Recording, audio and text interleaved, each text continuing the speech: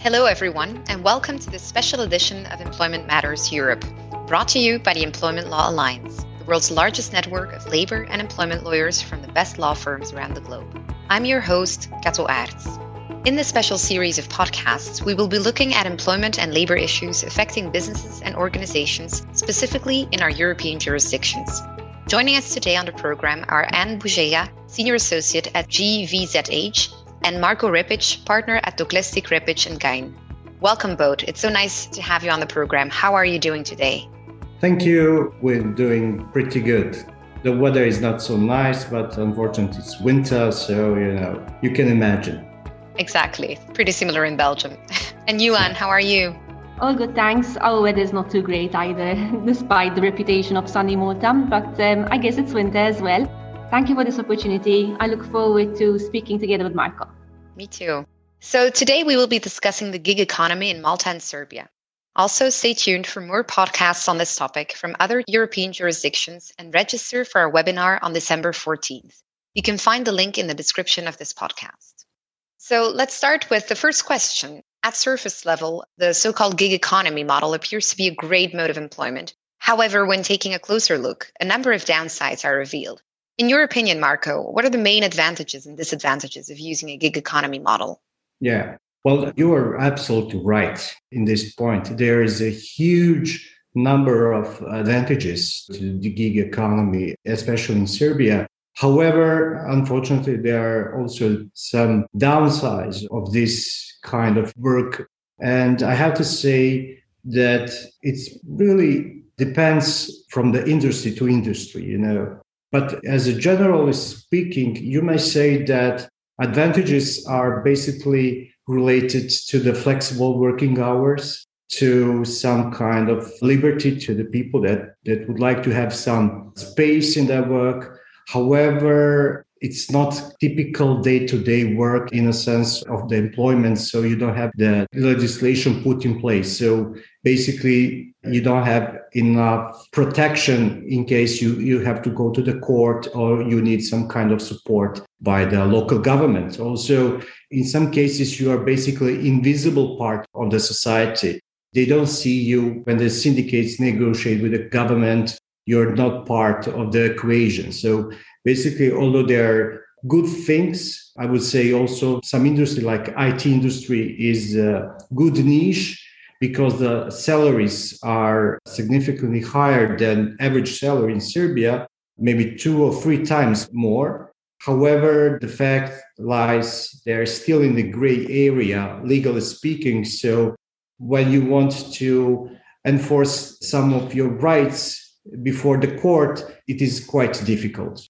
Yeah, I think that's pretty similar in Belgium. Technology is great and it offers a lot of opportunities, but the laws are still, let's say, falling behind a little bit in terms of how to deal with that and with those new situations. And how are things with you, Anne?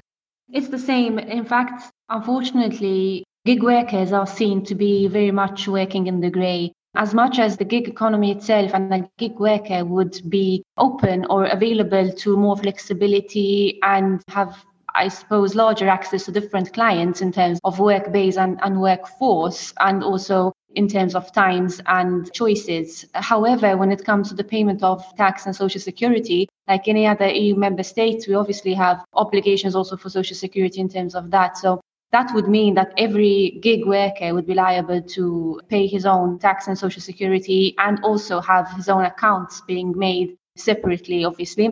And that sometimes might give the impression that gig workers are in fact working in the grey. The fact that they don't have a clear employment status because our laws are unfortunately lagging behind. We've had a huge boost in gig workers in the past couple of years, also with the technology boom that we're currently facing. However, our laws have not, unfortunately, been brought to speed with the current situation. Okay, so pretty similar as in Serbia. And I guess if the laws are falling behind, there is also this question of how to apply the current ones. In your jurisdictions, is there a risk of misclassification or recharacterization of the relationship? I mean, does the law regulate the conditions under which an independent contractor or freelancer might be considered as a masked employee? And how have courts in your jurisdiction interpreted these conditions? Marco? Well, that is very good question. And when the clients are approached to me with this kind of question, I always say there is two different view. First view is from the perspective of the tax authorities, and the other is the view from how the courts are looking at. For the first tax authorities, they want to have as much people as possible employed because the social contributions and the tax are much higher than in gig economy. So that is in their best interest to introduce as much people as possible in, in the regular economy. Therefore, they introduced a few years ago, I believe in 2019, and with implementation from 2020, this kind of test. They call it independent test. With that test, they wanted to include as much as possible entrepreneurs to be reclassified as employees. Just for you to understand, in the history, when the international companies arrived, especially in the IT sector I mentioned, they thought the best way is to engage a local staff through the agency agreements, making them entrepreneurs because they are paying lump sum taxes, which are maybe 3 times lower than regular taxes. So basically, they start huge businesses with the army of entrepreneurs.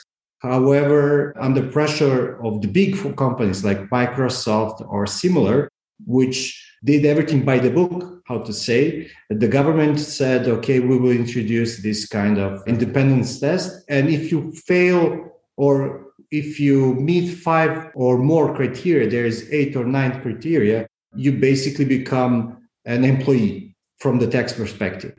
On the other hand, when the courts are looking at whether you are employee or you are independent entrepreneur, for example, they don't have this kind of 5, 4, 3 points. They're more focused what you do.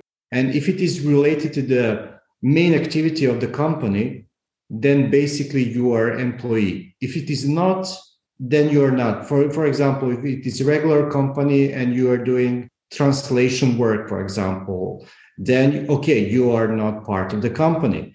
But if they engage you and you're doing marketing every day, you're not marketing agency, then you are employee, for example. That is how things going on in Serbia. Yeah, it makes sense. I mean, with the criteria, it definitely rings a bell. In Belgium, we have a similar system where in specific sectors, 9 criteria apply. So even the number is the same, with the presumption that if you tick too many boxes, then it becomes an employment agreement. So very similar. And it's all about looking at the facts and what happens in practice, because people might put things in writing and then not act accordingly. And that's what it's all about, right? And how are things in Malta, Anne?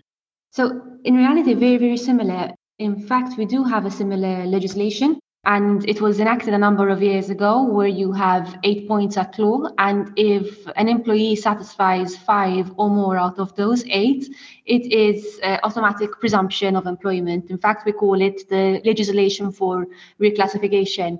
It's interesting to note that the idea, the scope behind the legislation many years ago was different than the gig economy movement, so to say. So the law was enacted because at the time there was a slight movement in Malta where employers used to insist on having the employees as self-employed so that they would pay their own tax and social security and they would not have vacation leave, sick leave, etc.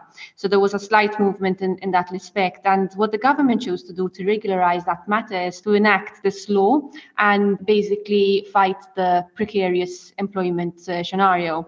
I mean, incidentally, years later, the law has in fact also been sort of satisfying this gig movement, or not satisfying the gig movement, so to say, because we do have a number of clients and a number of situations whereby it is, in fact, a genuine gig economy sort of scenario where the employee would fall squarely out of choice within that legislation, but they would fall in fact, under a reclassification. Our legislation, I don't know whether it is similar in Serbia and in Belgium, offers a proviso, though, and it says that if someone wants to maintain the self-employment criteria, you may apply to the Director of Labour, and you may ask to still remain as a self-employed person and that you do not wish to be reclassified as an employee, and the Director of Labour can choose to either accept or deny this request. I don't know whether So that's the same in Serbia, Marco. Yeah, it's almost the same. I don't know whether they're using the same or similar templates, but the situation is pretty much like you described in Malta.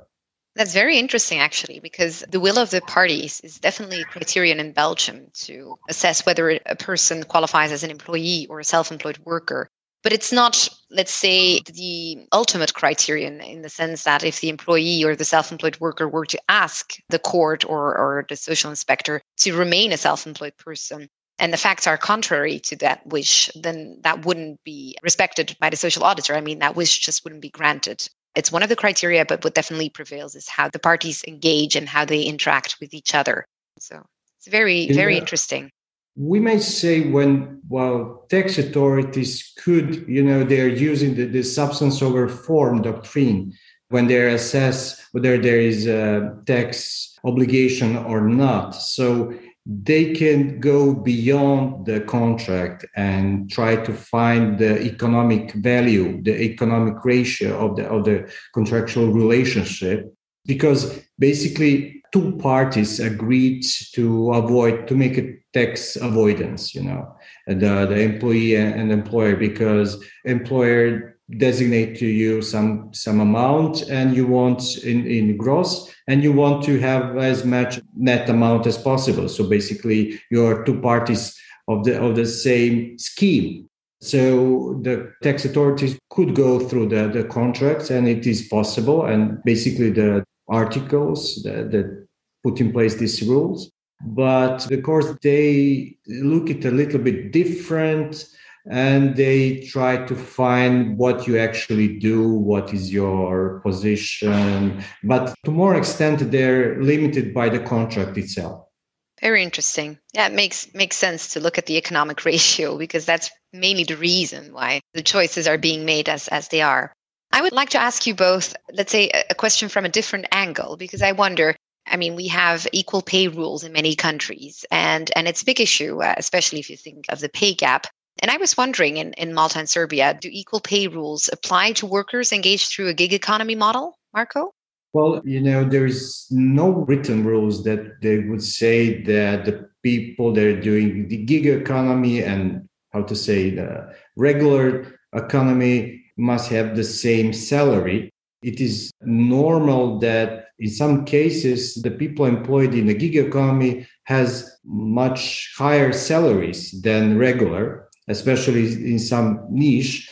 But in the real economy, in industry or similar, where the people basically have less salaries, there are no exact rules that could protect them. What is in this scenario only possibility for the employees is to start the court dispute, asking from the court to identify that we are doing the same job, basically, although I'm formally in the gig economy, I'm actually employee. So if the court identify you that you are actually worker as your colleague, although you're not formally colleagues, then you could seek for every other rights, including to the same salary for the same work.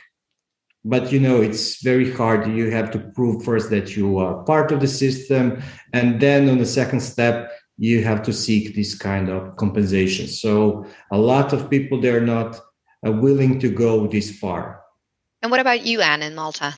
So similarly, the equal pay for equal work concept applies for employees in an employee scenario. If anyone within the gig economy want to dispute, the first step, as Marco pointed out, would have to be for the reclassification. And then the second step would have to be in terms of comparator for someone that's doing that same role and same job. So it would definitely be a very tough test to satisfy.